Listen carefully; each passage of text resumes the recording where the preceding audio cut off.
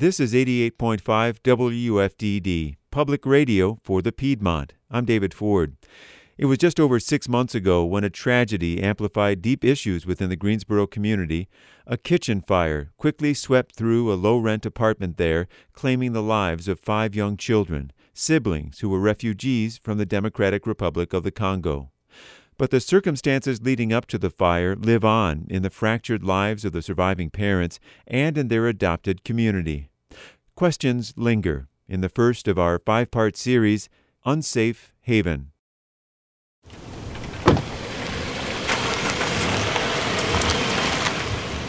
This back alley parking lot, riddled with potholes and broken glass, is behind a sprawling, Spartan 42-unit apartment complex. Cars wind their way between overflowing dumpsters and bands of young refugee children from the Democratic Republic of the Congo.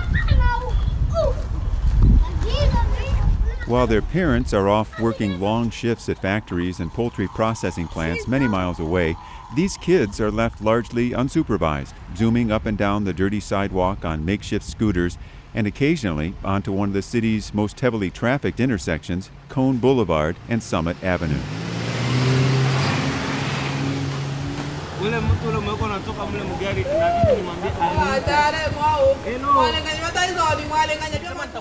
On a hot afternoon at the Summit Cone Apartments, a few older adults huddle in the barren courtyard, periodically looking on from their seats on the red clay beneath a few scrawny shade trees. Across the way, in clear view of the group, plywood boards cover the blackened windows and rear door of Apartment G. This is the site of the early morning fire of May 12th that swept through the home of Mugabu Emmanuel and his wife, Faraha Lucy. A warning, the audio from the 911 call you're about to hear from the scene of that fire may be disturbing to some listeners. What is the address of your emergency? The address is... Hello? I need the address. I need the address of your emergency. It's 3100 Summit Avenue. Okay. What was the name of the street? 4 weeks after the fire that claimed 5 young lives, the front entrance here was covered with weathered sympathy cards, balloons, and handwritten notes. Today, the only reminder is the charred brick facade and soot-stained pillars. The fire department conducted dozens of interviews. It took months to investigate the unit's circuit breakers, smoke alarms, and stovetop burners. Finally, the cause of the fire was determined, accidental due to unattended cooking. But the final report also states that certainty may not be an absolute or without any doubts, and accusations of a faulty stove, burners that would not shut off for hours, and an inattentive landlord continue to swirl. If the landlord can't respond to what you need, is terrible. It's like the landlord is killing you, little by little.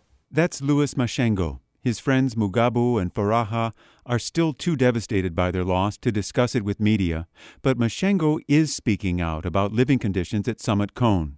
The former educator is soft-spoken, fluent in several languages, and a leader in the African community here. His cell phone is practically attached to his hand, constantly texting and advising local residents, sometimes, he says, until 2 or 3 in the morning.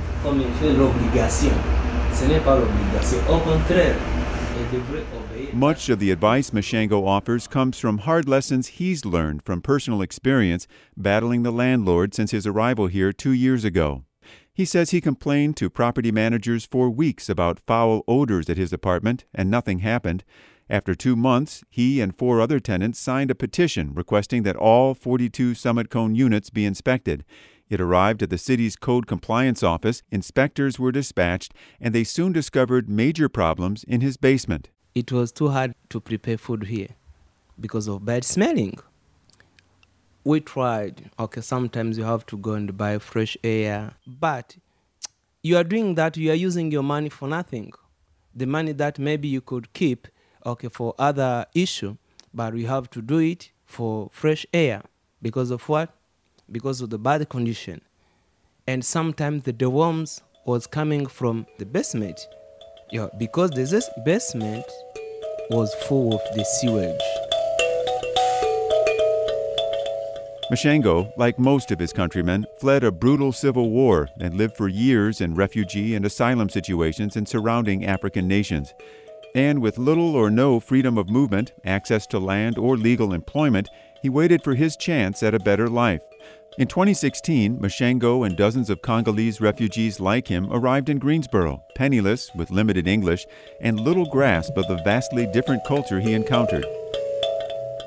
The Summit Cone apartments are owned by Bill, Sophia, and Basil Agapian and managed by Arco Realty. WFDD reached out to the Agapians on multiple occasions to request interviews for this story. Those requests were denied, but finally a written statement was provided through their attorney's office. It says many of the criticisms aren't true and don't tell the whole story, and it reiterates that the Greensboro Fire Department concluded that the fire was a result of unattended cooking by tenants. It goes on to say that Arco Realty will continue to work to provide safe, affordable housing and to improve and maintain the properties it manages. At Rankin Elementary School in Greensboro, Emily Wright was a school social worker. She provided guidance and support for Mugabu Emmanuel, Faraha Lucy, and their children from their first day of school. Wright says this is a story she feels personally. One was a first grader and the other was a second grader. They were little girls. When they came into the school, they didn't have backpacks. They didn't have appropriate school clothing. They would be wearing pajamas and cowboy boots. And so I got to know the families, and this family has suffered. They have suffered unimaginably, and they continue to suffer.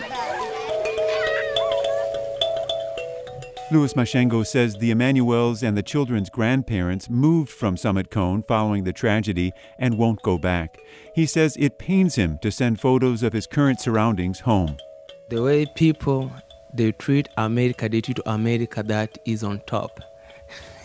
But when you send a picture, oh my gosh, no, this is not America, you know. Because honestly, I can say, okay, in Africa I found some city, they're more beautiful than here. But it's in Africa.